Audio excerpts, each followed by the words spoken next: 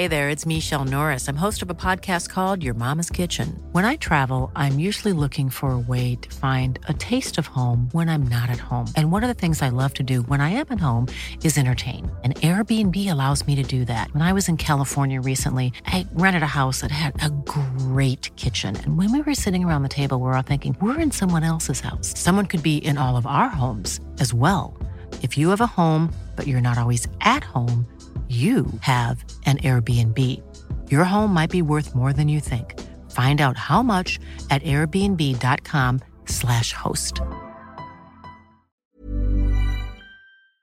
The TalkSport Daily podcast is proud to be in partnership with Enterprise Rent-A-Car. Whether your business needs cars, vans, or larger commercial vehicles, you can rent from the best lineup in the UK with Enterprise. And with flexible long-term rental, you can get vehicles for as long as you need them, from minutes to months. Whatever the mission, Enterprise's mobility experts can build a bespoke solution to suit your business needs. Visit enterprise.co.uk/business to find out more.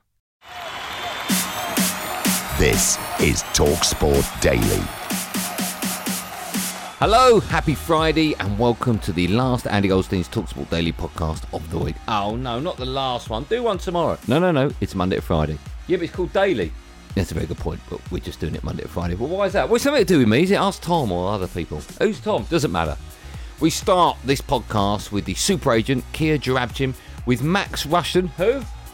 I don't know, and Jermaine Beckford in for White and Sawyer. Kia's clients include David Luiz and Cedric Suarez, both of whom recently agreed new deals with Arsenal. He told them that reports of his growing influence at the club are untrue.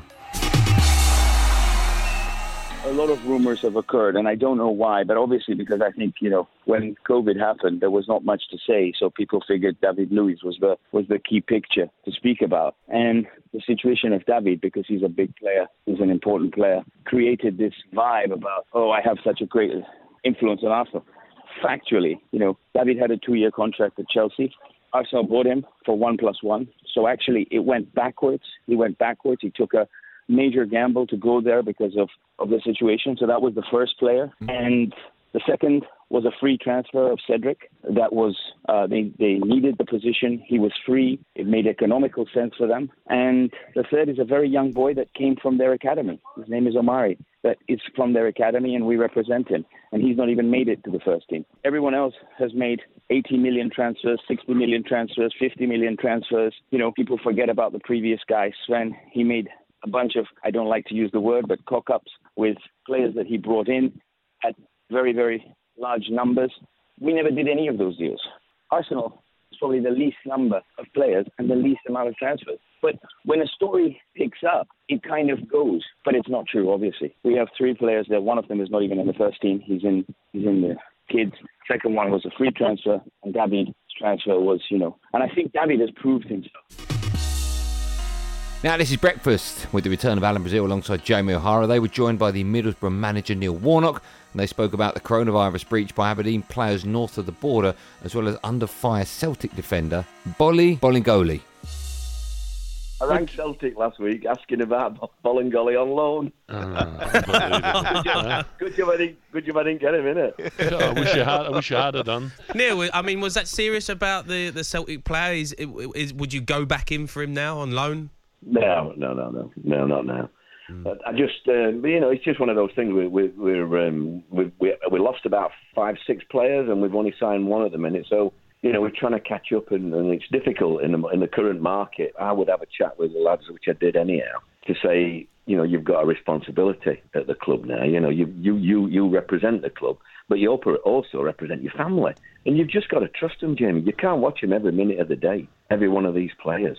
So, when they do let you down, you jump on them, but you're disappointed, really, because they've let you down after you spoke to them. And that's, for me, breaking your trust. I think that's the worst part for a manager. You do have to explain every little detail about what it means, a lockdown, to some of these guys. And then they've just got to adhere to it, because it is still in a dangerous situation, isn't it? As Aberdeen, as you've just seen up there, you make a mistake, and all of a sudden, there's 8 or 9, 10 people with it,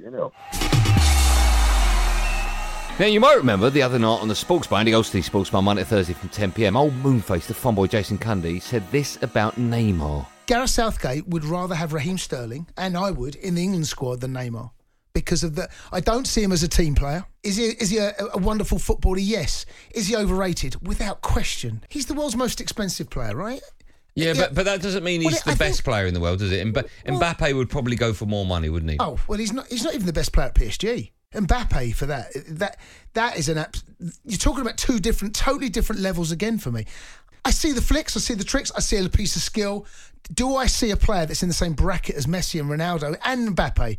No, I don't. Well, this is Jamie O'Hara on Breakfast, disagreeing with old Moonface. Neymar starts in every single Premier League team. Even Mane, Firmino, Salah? He's better than them. He's a match winner. That's what he does. His talent speaks for itself. He does things that no one else can do. He's on the level of Messi in terms of the ability that he's got.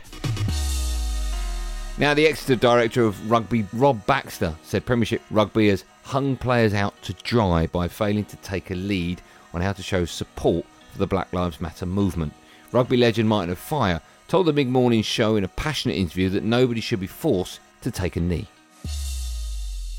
I'm not really in favour of mandating things. You know, if you are really, a bigoted person and you're racist and you are kneeling, that seems stupid to me. You're being forced to kneel. I think everyone's allowed to express their opinion, whether that is positive or negative. That's what we want to do. We want to get this thing out in the open. And I just feel that people who try and, separate politics from sport, it just doesn't work. The two are intertwined. You only have to look at history. And that's what some people don't realise when they're making decisions and when they're making statements. They don't realise that they're not making these statements in a vacuum. They're going to be there, and history will judge you as it was always done. And that's why I say to anyone, when you are saying something, remember, it's not the society now that's going to judge you. It's history that's going to judge you. It's in 20 years' time when this country is a better place. We've got to realise I grew up in the mid-60s, 70s and 80s as a black man. I don't need to go into my experience, but you don't need to be a rocket science to know what the likes of myself and other sportsmen and other footballers like John Barnes and cricketers like Viv Richards and Michael Holden had to experience. We don't need to tell those stories anymore because they've been told. But, we have to, the world is a better place now. We are living through something. I didn't live through a Second World War, but I've lived through COVID-19, and this is going to be a period in time which we are going to reference in future years. A time of awakening, George Floyd, our love for the planet and sustainability and helping other people, and it's just a general wokeness. And, you'll be a fool to not think that we are living through a certain time now. And things like Black Lives Matter, try to get politicised by other people. But, it's not about that. It's just about people kneeling in solidarity and support for something good. People not kneeling to do harm to other people or to ruin someone's lives or ruin someone's sport. It is about bettering people's lives. And after a rain-interrupted first day in the second test at Southampton between England and Pakistan, the tourists were 126 for 5 at the close. England still managed to drop plenty of catches, and on drive, Darren Goff praised his former teammate Jimmy Anderson, who took 2 wickets, and Goffey also recalled the time he had 7 dropped off his own bowling in a test match. I think Cundy must have been a cricketer because he's always dropping one. Alex Stewart dropped 1 catch off me in my whole career. 1 catch, it's amazing. I can't believe you stayed calm in that moment. Well, I didn't stay calm on numerous occasions. I had 7 catches dropped at Lords against West Indies, and my head nearly blew off. And then in Brisbane, I had a shocking week full stop. I got a duck with a bat, and I had 7 catches dropped in the slip. And it was Thorpe and Hick. Same again at Lords. Those 2. And it was always left-handers. Work that out. It's still not happy. I'm still not that. I picked those 2 games because they were so 7. You think about it, 7 in 1 game in a test match. 7. Do it the Strictly way. Twice. 7. Anderson to start his 4th over from the far end. It's driven and caught and slipped. Bravo's gone. And at the moment, it's everyone a goldfish for James Anderson. It's like being at the fairground. Some say he should be dropped altogether. I think what I was saying is, but it all depends on the conditions. But what I did say is if it's overcast conditions and there's going to be swing, Jimmy Anderson has to play. Of course he does. I mean, he's just the skills he has got, swinging the ball both ways, and his accuracy, and he can afford to pitch the ball up and risk getting driven, because if the ball's moving sideways, he gets the nicks, as proven today, and he bowled beautifully. And Johnny Norman will have updates throughout the day on TalkSport from 11 a.m. Back now to breakfast, and Alan Brazil and Jamie O'Hara picking their top 5 footballers in the world right now. Number 5, I'll go De Bruyne. And number 4, I'd probably go Cristiano, to be honest. And number 4? Yeah, him and Messi, there's nothing between them for me. And it's just the way I've written them down, so I'll go There's nothing Cristiano. between them, but Messi's going to be number 1 and Ronaldo's going to be number 4. Well, so there's 2 players between them. No, you don't know my number. You don't know my number 3, do you? Whoa. I'll go Messi. Okay, number 3. Whoa. Yes, Lionel Messi, Yeah, number 3. Yeah, they're getting older. And number 2, I'd go Van Dijk. Wow. What do you mean, wow? Who's your number? He's the best centre-half in the world. And my number 1, Neymar doesn't get in it. Mbappe's my number 1. Back now to Drive with Aid and Goffey, and they were talking about Mesut Ozil and the news that the German intends to see out his contract at the Emirates. And unsurprisingly, Aid still blames Arsene Wenger for the current situation. The other thing we've got to talk about is Arsene Wenger's role in all of this. And I do hear they're working on an Arsene Wenger statue at the Emirates. And you know what they should do? Stop work right now. Because this situation has been created by Arsene Wenger, who gave Mesut Ozil the contract, massive contract. That has messed Unai Emery up. It's affecting Mikel Arteta. It's affecting Arsenal Football Club. And it has effectively lost a lot of people involved at the football club in a very positive way, their jobs. So this is down to Arsene Wenger. For me, it's ruining the legacy. He did a load of good stuff.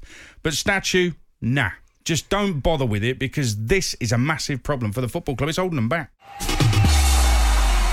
This is Thursday night kickoff with Hugh Wisencroft, Emil Heskey and the Mirror's Darren Lewis talking football.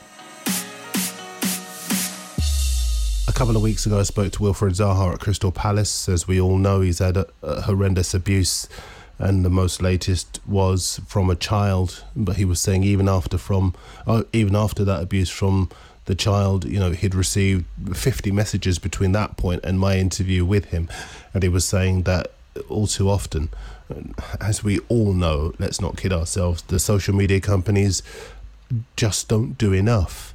And we approached them on his behalf, and they said all the right things, but the fact is that when you look on a day-to-day basis at social media, there is still the kind of thing that Neil Maupay has been subjected to. Now, the reason I mentioned Zaha is that one of the key things he said when I spoke to him was that the Premier League had been fantastic, and he singled out this Premier League for special praise, and he said, look, they've listened, they've acted, they've been in touch with my club, and they've been proactive. And of course, we finish with the best bits of my show, Andy Goldstein Sports Bar, Monday to Thursday from 10 p.m. This is me and old Moonface. Atletico Madrid, conquerors of Liverpool, are out of the Champions League, and it will be RB Leipzig against Paris Saint-Germain in the semi-finals on Tuesday. It's the fun boy, it's Jason Cundy. Has anyone seen Diego Simeone? I am a big fan of both of these managers, but I've seen Diego Simeone in between two of the biggest clubs in world football. Not only just split them, but he's finished above them. He's got to Champions League finals. He's become an absolute icon of Atletico Madrid's history. Literally was seconds away from winning the Champions League. I don't know if you remember that game against Real Madrid, and Ramos scored an equaliser, literally last header of the game. Yeah. And I think he's done a remarkable job over there. And, they have to sell players pretty much every single season. They've got to sell off their best players. And even before he was there, this is a selling team that keep somehow investing, getting good players back in, coaching them. But they come up short tonight against a really, really impressive RB Leipzig. I mean, Nagelsmann has been on everyone's radar for the last 2 or 3 seasons. But he has done just a superb job with relatively, when you say unknown players, I mean, there's 1 or 2 players in that team that we'll know. But largely, you look at the 2 squads, they went into this second favourites tonight, especially losing without a Timo doubt. Werner as well. You've got some big names, some household names in football in the Atleti team. But I have to say that the boy at the back, and Picano, what a performance. I was looking at him thinking that as the game was developing, wow, you know, this is the first time I'd look closely at your game. And I was watching him, and he was just immense. And I was thinking, God, I mean, Chelsea could do with him. He's 21 years of age. It's the best performance I've seen of a young centre-half in a very, very long time. 21-year-old American Tyler Adams, who has never scored for RB Leipzig, but a right foot shot that took a massive deflection, a huge moment for Adams, and a massive moment for RB Leipzig. On the break, on the counter, they look frightening. They've got pace and they just look exceptional. And now they've got a semi-final in the Champions League against PSG, where I know PSG going into it will be favourites, and I'm guessing Mbappe will be starting in that game. Yeah. I mean, would it be such a shock if they got through to the final? I don't think it would be. I'll put my neck on the line, and I don't think anyone can. If RB Leipzig win the Champions League after being formed 11 years ago, I think it'll be the greatest football achievement of all time.